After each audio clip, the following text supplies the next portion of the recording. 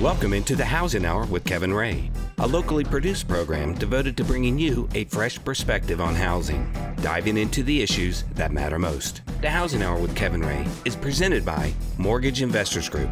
And now, Kevin Ray.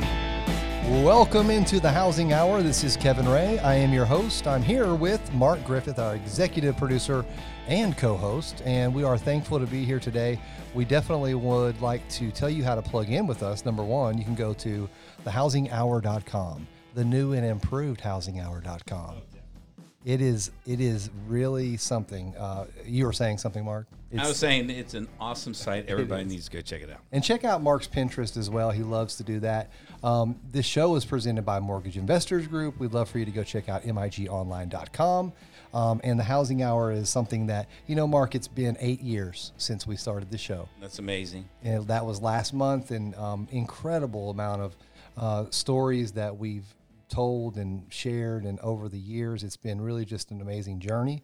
And we hope that the housinghour.com, which is where you can go find out more information about us, and also Mark does birthday parties as well, but you can share our show with friends and family, and we're only going to enhance what we're doing. And you also had the idea, which I think is a great one, where we're going to have sort of a written blog stories series, if you will.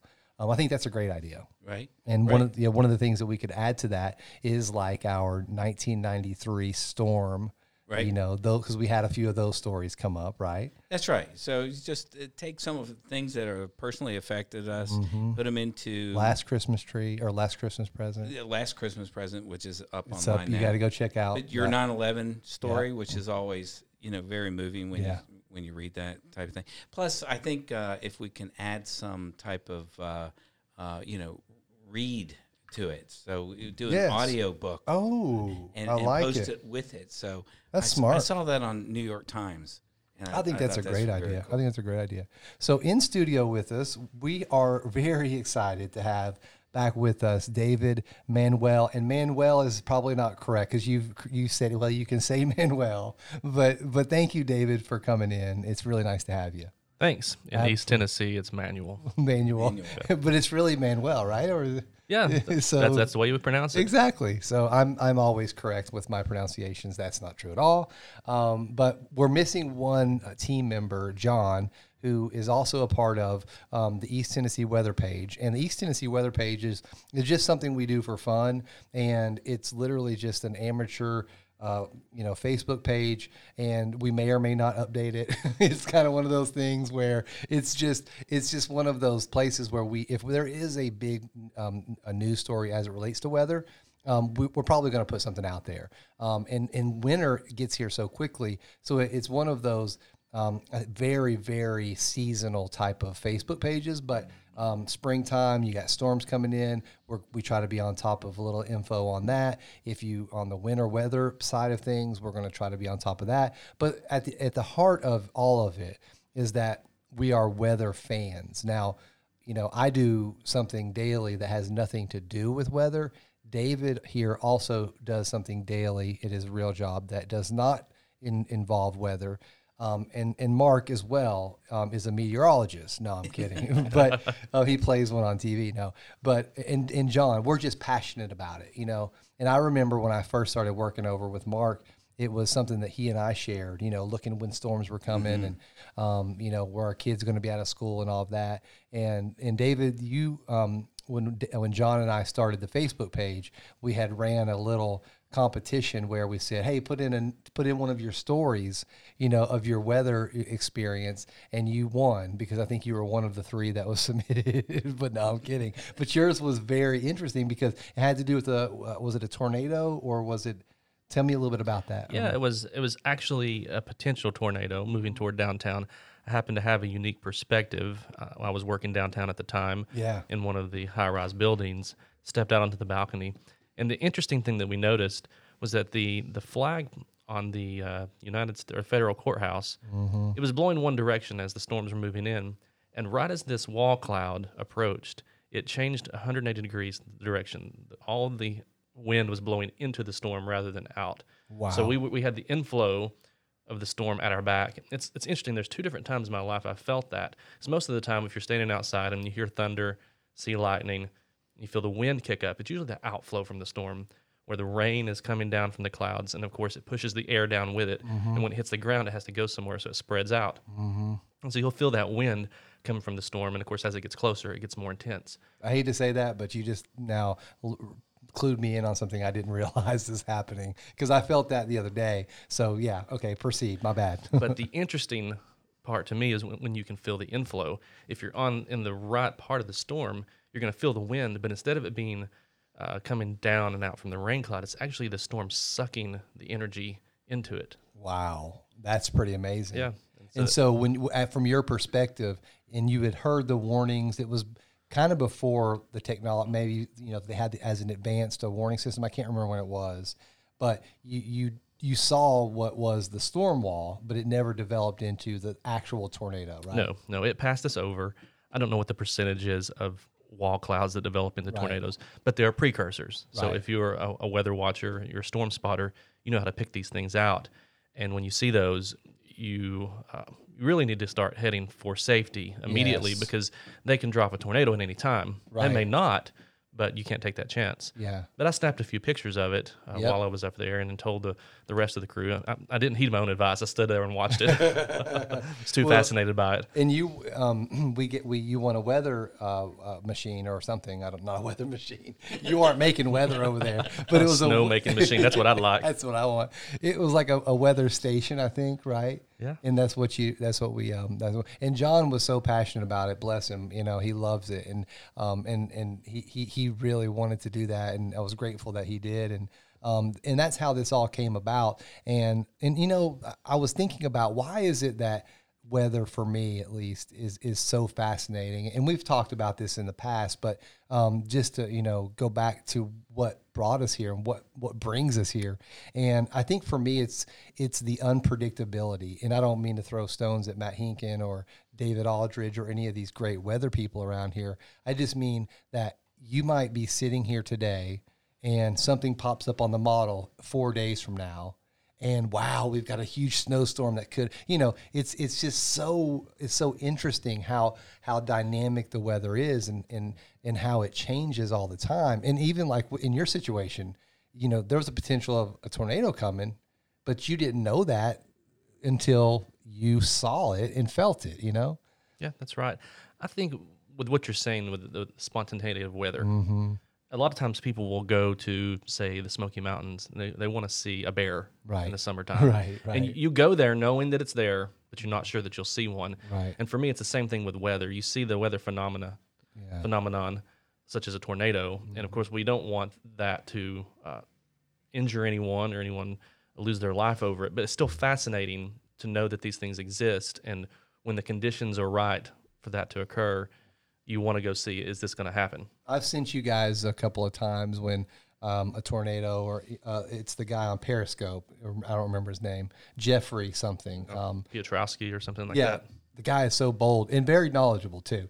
He totally understands all of what you just said, because he can sense his environment and where he is, and then he's got the Doppler up, and he's heading into the storm. Other people are heading away from the storm, but he is intelligent enough with the weather, and he loves it. He loves weather, but he knows where to be and what part of the storm to be in.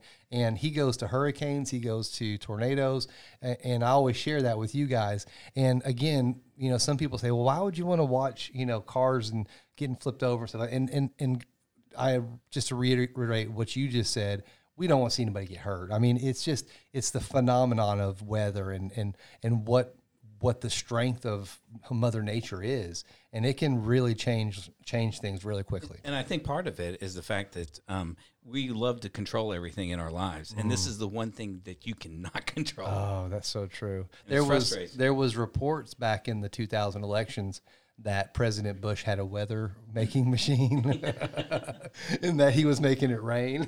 I think the Russians tried that, didn't they? I think they did. Did they think they tried dumping chemicals in the 50s? It may have been to prevent snow in Moscow. Yeah. You're kidding me. They did. Well, I remember when I used to love, we only have about a minute left in this segment. That's how fast this goes by. But when we get back from the break, we're going to talk more about weather. But I remember when I used to play football and baseball, any outdoor sport, and I would be so mad that it would be raining. I would say, can't they just get a helicopter and fly it and just push the clouds away? But you're right. We cannot control the weather. We can't even predict the weather in many cases. So, and I want to talk a little bit about that because right now, for instance, I was reading a blog that I look at, and there's sort of two schools of thought right now about what the trend's going to be in the coming month or coming weeks even. And, the weather models suggest that it's going to get colder, and there's other viewpoints that we think it's going to get warmer. So I want to talk about that phenomenon and how weather modeling works. And you always can look back, frankly, on what it was that we saw in 93, because that was such an interesting time for weather modeling. So, guys, stick with us. We're going to hit this message right here with the Housing Hour. Thank you guys for joining us, and we will be right back after these messages.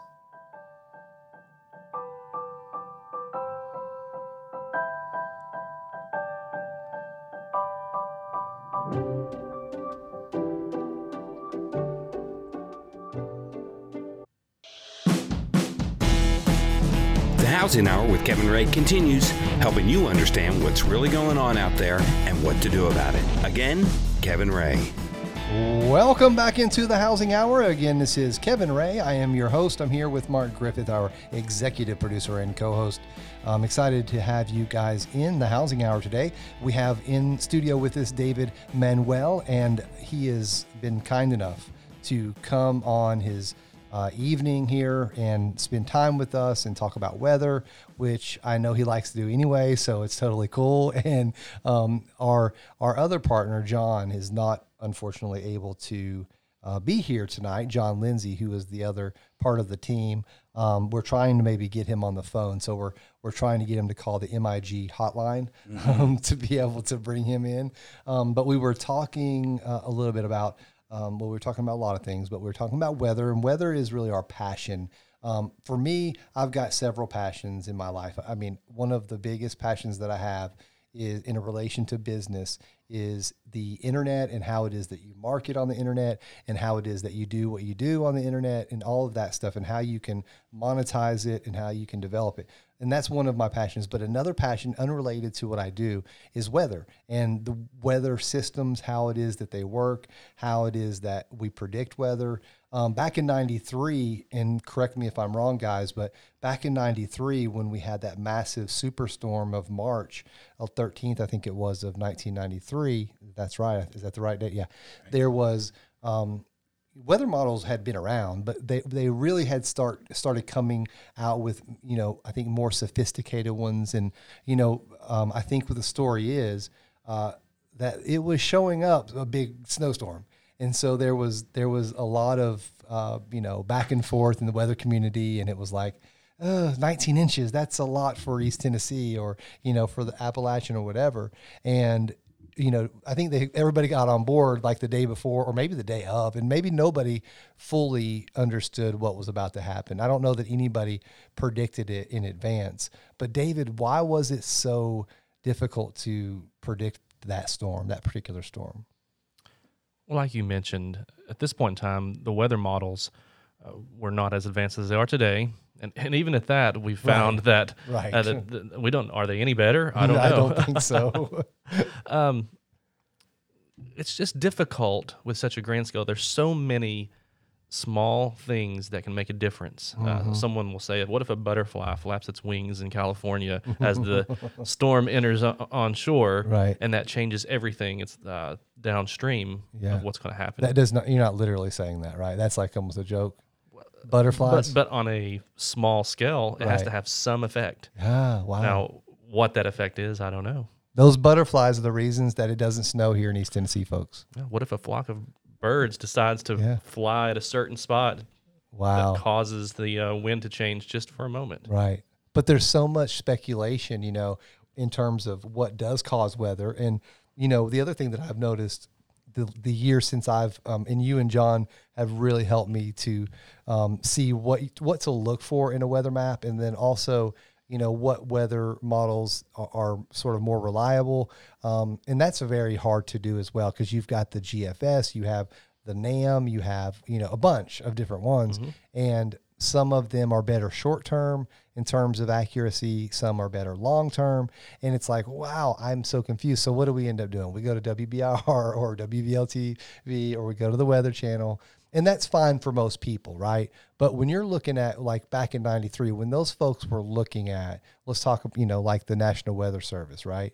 So they're looking at their own weather models, and they have to be going, oh my goodness, do we Paul Revere this thing or do we not? There's got to be a lot of consternation in that, right? Yeah. And I think that back in that time, and actually, it's still applicable today, a lot of times you can look at the broad scale patterns. A lot of times I think we're trying to focus too much on the details. And I see this a lot with frustrations with people with weather forecasts today. I think our expectations are a little off. We would like to know how many millions of raindrops will fall on my driveway tomorrow at 12:52 a.m. Right. And that's not possible. Not possible.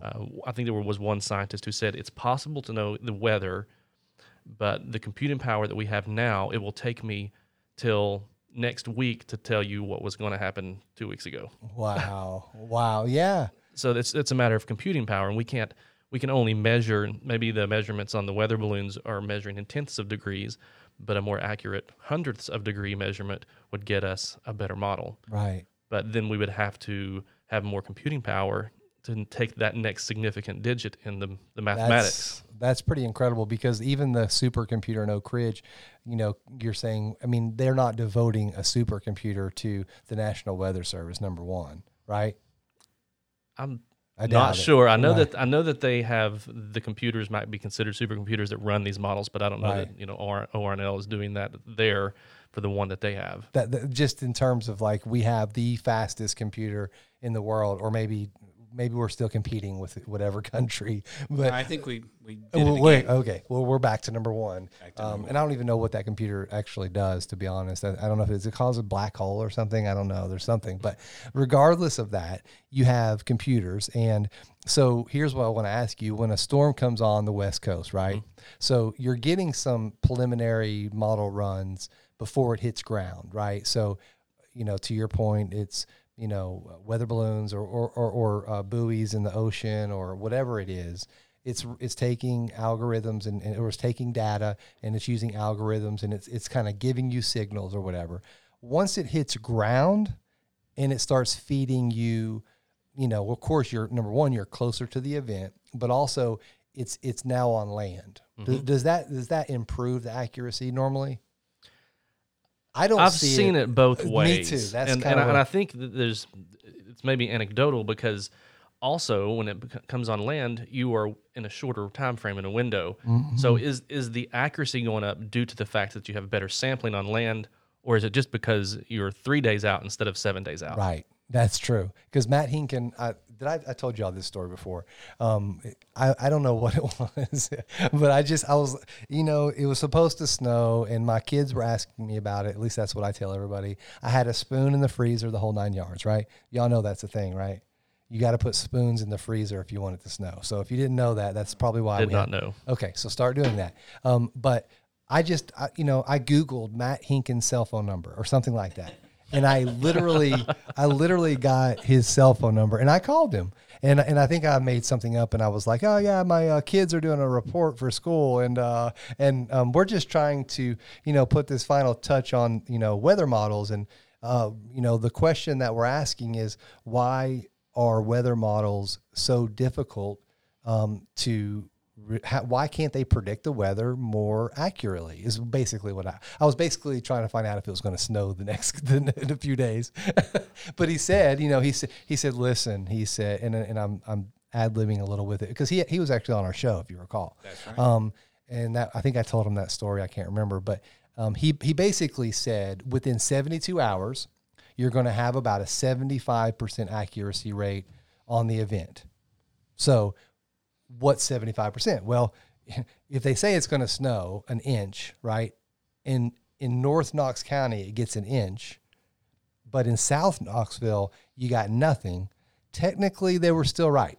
You know what I mean? Mm-hmm. Because they said that Knox County was going to get an inch. Some places a little bit more than others. So there, back to your point, there's got to be a little bit of, elasticity to the weather report. Snowfall forecasts are so difficult because you have to be precise. Mm-hmm. The rest of the forecasts in the summer, they'll say that there will be storms today, and they'll give a time frame, and it's usually correct. And if they say that there's going to be an inch of rain, you won't notice a different impact in your life if it's an inch or an inch and a half in most cases. Right. Yeah. But when it's a snowfall event, the difference between 1/10 of an inch and 2/10 of an inch of QDP, or yes, of water precipitation can mean the difference between 1 to 5 inches of snow. Yeah. And so the accuracy has to be so much more on point, more accurate for those events, and we're just not there. Yeah. And so I think that's the frustration people get. They say weatherman doesn't ever know what's going on. And only job in America where you can be wrong 90% of the time. You hear all those people's stories. And I mean, for me, last year, I guess it was, and every year we'll have it again because us three and John are in this group. I think we call it Weather Nuts, I think. And it's just us three, or us aptly four. Named. Us four. And, we all go back and forth. And, Mark had the joke last year where I think you said it's going to be a dusting or something like that. And all of us were saying, no, it's going to be 3 to 4 inches. We're pretty much guaranteed. But we never go public with that unless we have, real good feeling about it. 5 minutes before it happens. Yeah, exactly. But then, we all were, it's 2 to 3 inches. And then it was, well, we're going to get 1 to 2 inches. And then it was, yeah, Mark was right. It's going to be a dusting. And I just don't know how important it is. Like you said, I mean, superintendents and people who, have to, be able to help with the safety of our kids and the whole ecosystem. They've got to know within a certain degree or two of when it's going to snow and how much it's going to snow, because if not, it could cause some pretty big issues. And we're going to continue talking about all of this information. And David's with us, Mark is with us, and John might be with us after a while, but we're going to continue this conversation right here on the Housing Hour. We will be right back.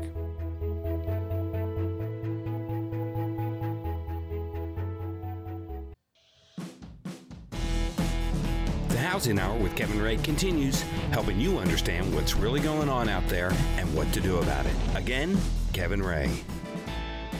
Welcome back into the Housing Hour. This is Kevin Ray. Thank you guys for joining us. This show is presented by Mortgage Investors Group.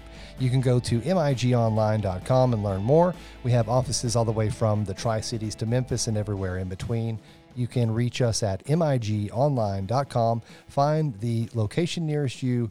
Definitely would appreciate you visiting our site and giving us a look.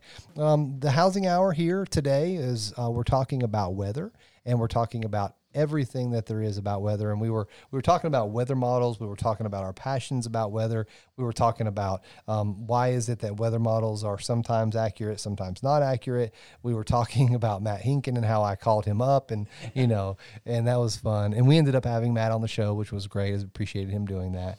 And we were also off air while we were going between breaks. We were talking about this story that I had found, and I'll just read you guys the headlines, and then we'll talk about it a little bit. But it was from a website. I don't frequent this website very often, but it's called MLive. So mlive.com. If you go there, mlive.com/weather, they do have some weather information and some people that discuss weather. They've had 564 shares of this story within the last 8 hours. So there's definitely some people, and I've been to this site before. They definitely like their weather.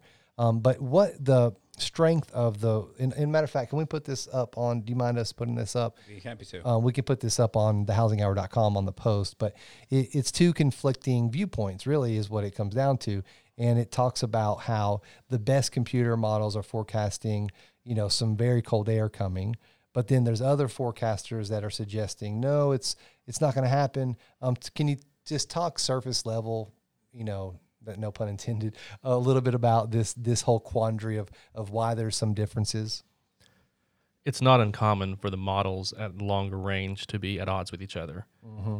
And that's one of the things that we look for in confidence for a forecast is do the models agree? Right. If they're in agreement with each other, then we have more confidence. That's pretty common sense. You don't really have to have your meteorological degree to understand that concept. Right. But what happens when they don't agree? And that's where there's much consternation over which one's correct historically. A lot of people like the Euro model, but it's not always right. Sometimes the GFS wins, sometimes the Euro. So you have to really take experience. And this is where a meteorologist with experience can look at it and say, well, I remember a set of conditions like this that happened at a certain time, and this is what happened then. It's potential that this same scenario will exist at this time and will happen the same way. I love those kind of things because that always, I remember Henry Margisetti, he has great guy up from Penn State area, but he had this weather blog that he wrote, and he still does it actually, but he worked for AccuWeather, but he had this Facebook group. And I was always there because people were sharing, weather stories, and they were saying, no, this is setting up for something more than you guys think. And it was that anticipation. It was like, it's going to be bigger than what they say, So I didn't mean to interrupt, but I wanted to just interject that. No, you're right. And in this particular case, looking at the article, I will note that a couple of guys that I got blogs that I read, we've been noticing that the pattern for the last probably 6 weeks has been advertised warmth in the long range, but by the time it gets here, it's colder. Wow. If you'd go back and look at some of the projections on the models in October for November, we thought it was going to be really warm, and it hasn't turned out that way. So in looking at this particular article, I would put some stock into the fact that this warm-up may not happen at least as much as advertised. Interesting, because then you think about, this is where it goes back to the human intelligence piece of it, because the article is suggesting that the weather models are saying a warm up, but then opposite of that. The weather models are suggesting that now I don't think we're going to have a warm up, but there's humans, and that's what it's saying, that are suggesting, well, there's some other factors here. So it's just so interesting to me that two people or a computer model and then a person, and we're looking at some of the same facts, but we come to different conclusions. That's that's one of the things I love about weather. You just don't know. There's some things you can learn, but there's some other things that you just have to wait and see. Yeah, and it feels really good when yours is the right conclusion.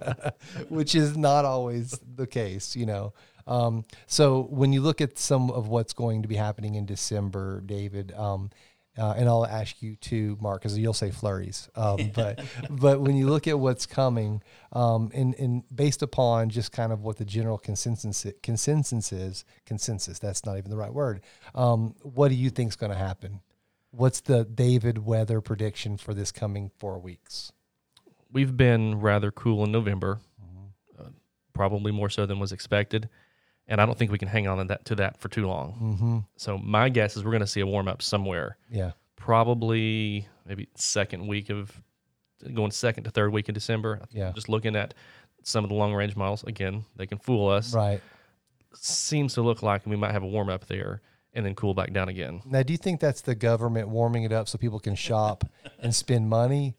And then, once it we're going back to that concept of the government intervening in the weather, possibly they so. would have ended that snowstorm out in Colorado if that's the case. Oh, yeah, no doubt about it. Oh, that's right. I wanted to talk about some of that stuff too. But real quick before we move on, the other thing I noticed when I was looking at this particular pattern, when you look at the animated weather models, for instance, and you see these different colors, I really would love to look at a snow map, but you don't always get those, right? So a lot of times, for instance, the Euro model or the GFS model, it depends on which one you choose. And if you're out there and you're interested in weather, and you may or may not know this, but there are some different free weather model sites that you can go to, right? So that's correct. So do you have a couple that you could Sure. suggest? Pivotalweather.com. Pivotalweather.com. That's a really good one. I think they just put the free Euro on there. Oh, nice. Does it have a snow map? I'm not sure if it has snow map or smart not. weather people just can figure that out, but I like for it to say,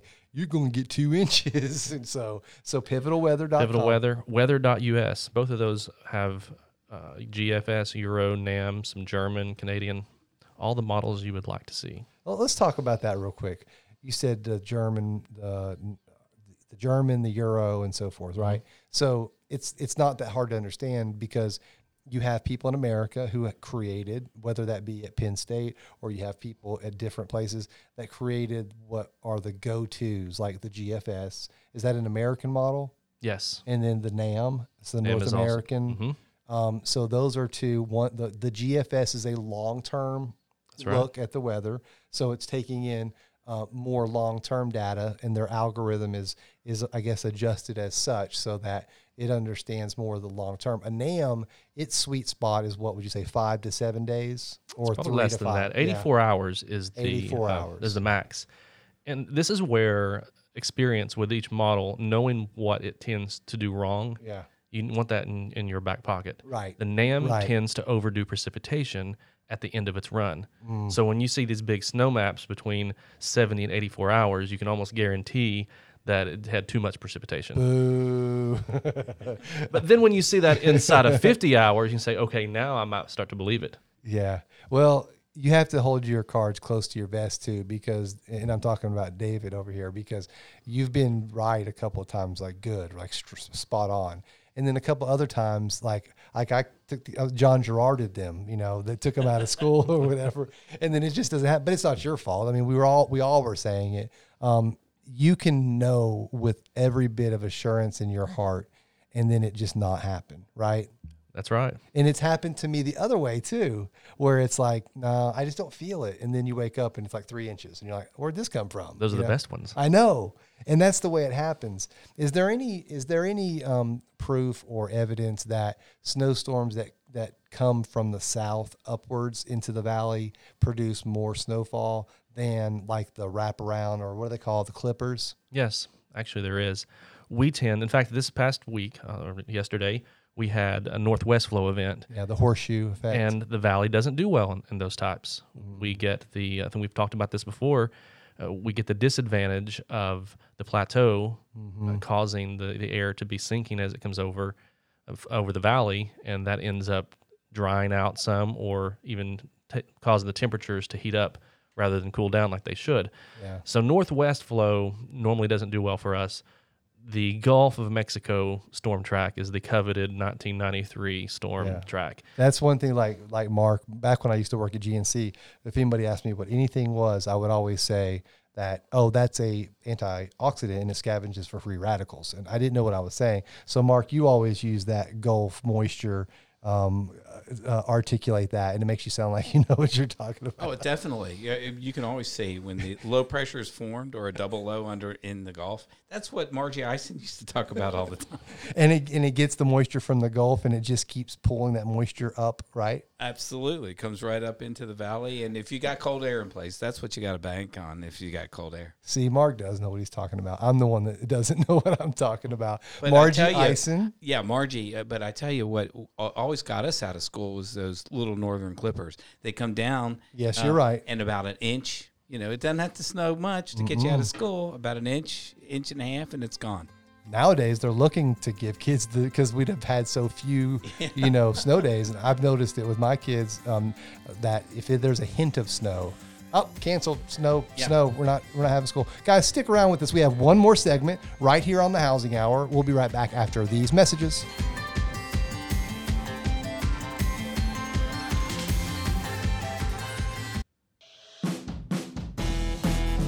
Housing Hour with Kevin Ray continues, helping you understand what's really going on out there and what to do about it. Again, Kevin Ray. Welcome back into the Housing Hour. This is Kevin Ray here from MIG Studios. Thank you guys for joining us. It's been a very fun hour with David Manuel, our resident expert weather reporter / whatever else he is. He knows a little bit about everything, and appreciate you, Mark, as well. And John, who was not able to be on the show today, but he is a part of our team as well. We hope that next time he'll definitely be here to join us. And we were trying to get him. Maybe he'll be on the bonus part of our show, because we'd love for you guys to transition with us to the bonus side of our show. That's going to be a podcast, and it will be also on our website. So you can go locate that. Is that how we'll do it? And thehousinghour.com, because after this show airs, we're going to have bonus material available on this one with David. Yeah, with David. He's going to stick around. So stick around with us. Come back and check us out. So we were talking a little bit off air before the show and after that last segment about certain storms. And, the one that sticks out to me, just the biggest one, was in 93, of course. It was so awesome. And it's really what made me fall in love with, like, snowstorms in general. I loved snow before that, but that was really the moment where I said, when I saw the snow drifts of 6 feet, and, it was just incredible. Got stuck at our home, electricity went out, had a friends over for 3, 4, 5 days, found out that there is such a thing as cabin fever. My mom was going stir crazy. Her friend Bill Cross actually came over with his 4-wheel drive vehicle. I believe that. And went over to Pat's house over in British Woods. And so they were fine. I think I ended up in Oak Ridge sledding with Pat Jordan. No kidding. I think I did. That must have been after she spent some time with Mom. Yeah. And also we had thunder snow in that night. We had thunder snow. Yes. Has anybody here ever heard thunder snow? I can't say I have. In 93. But do you remember it? Yes. I do remember it. And it was lightning too. Well, you guys are a lot older than me. I saw lightning. You didn't catch that. Yeah. I said you guys are a lot older than me. Ignore. But I don't know what was I was see here. Let me think in my head. Yeah, I was 93. I was born in 76. What does that make me? I don't know how old. 17? I don't know. But you're older than me. Yeah. Okay. Well, hey, there we go. But the storm just was one of those things where it surpassed all understanding. And Mark, you were telling me about a storm that sort of jumped up on you. It was the ice storm in 83, where there was just the perfect conditions just met at once and caused a pretty dangerous situation. It really does. I mean, what happens is if you get cold air that stays into the valley and freezes everything for several days, and that's what happened in December of, right around Christmas time, 26th of December 1983, and it was below temperatures. It never got above warming, maybe one day out of the 2 weeks. And on December 27th, all the weather forecasters said, hey, there's warm coming out of the Gulf. Mm-hmm. All the wetness is coming. It's bringing some warmth, and it's going to rain. And so we all believed that. Mm-hmm. And so we went to work. But what happened was the cold stayed in place. The weather was still warm up top at the upper level. It rained, but it sleeted. So by the time it got down into the cold layer, it just put a sheet of ice. So I thought you were about to say something else. No, it was icy. Icy. And so trying to get home. Now, this was, you told me this, and I didn't remember it. The bridge was already built, the Solway Bridge. The new Solway Bridge has been there, yeah. Right. So it was there, and we were coming. I was trying to get home and got stuck. Couldn't go any further. Mm-hmm. It was like glass. Yeah. The ice was completely smooth. Is the most dangerous. Would you agree as far as weather goes? I mean, beyond, I'm not talking about tornadoes and all that, but as far as the winter weather. Yeah. Yes, ice storms are definitely dangerous. You really can't get much traction out of those.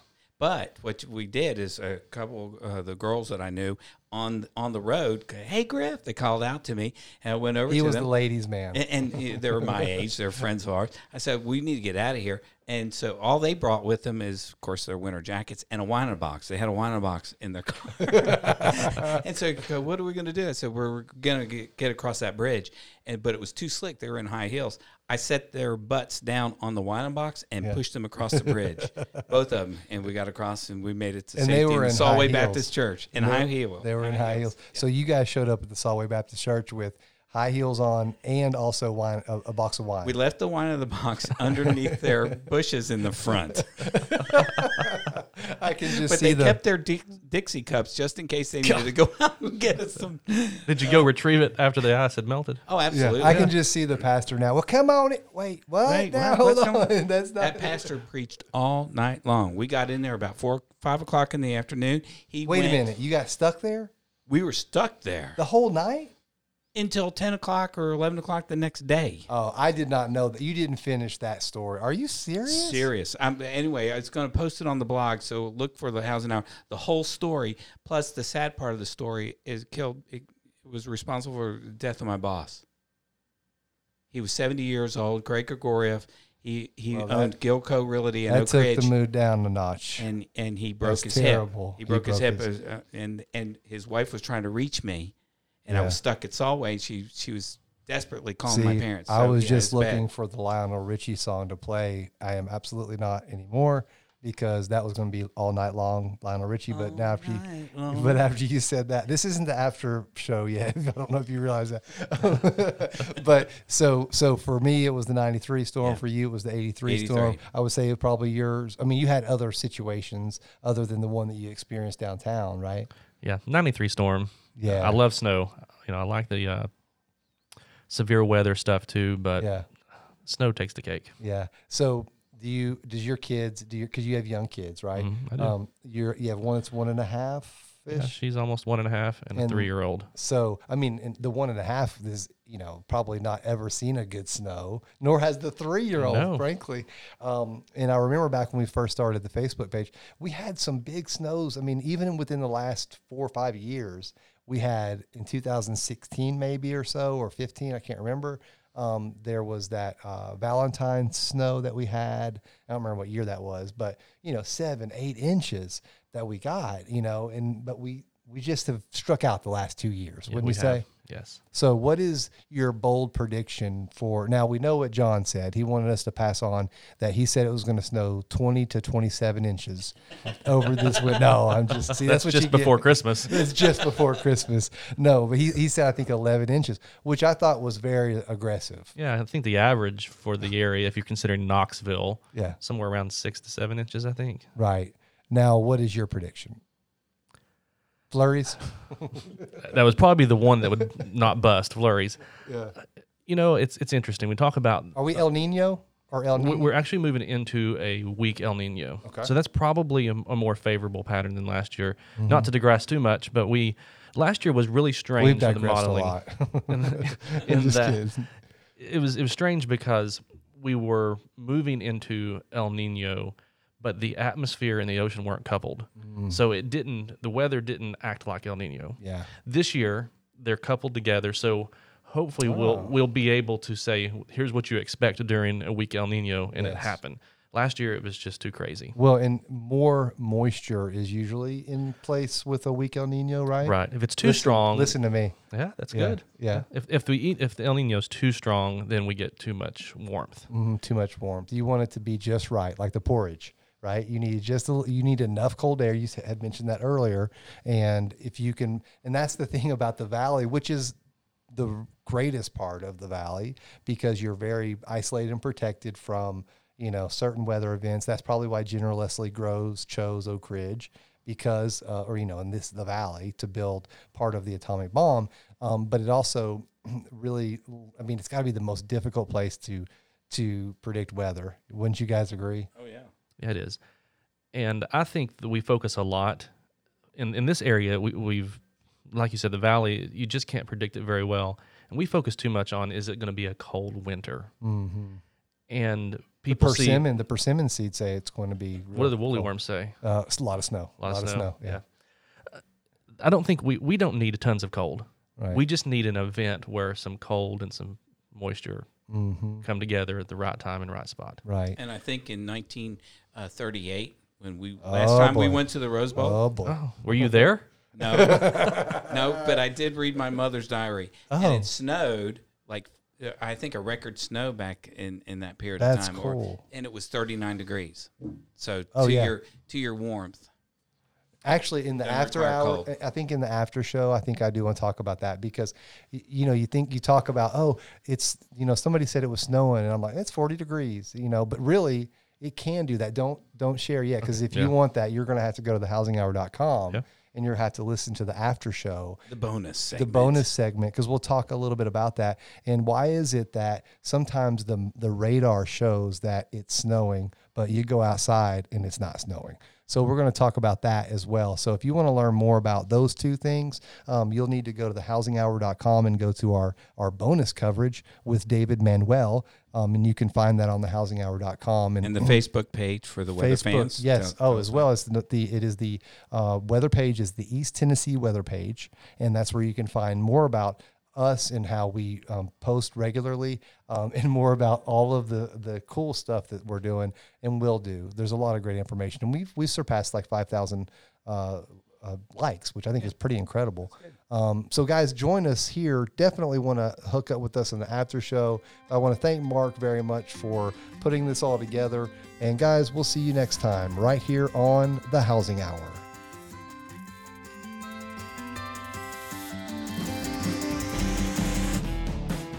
That's the Housing Hour with Kevin Ray for today. Join Kevin and his guests each week at this time to keep up with the why and why not you need to know, so come here to find out. Also check us out at thehousinghour.com. This show is presented by Mortgage Investors Group.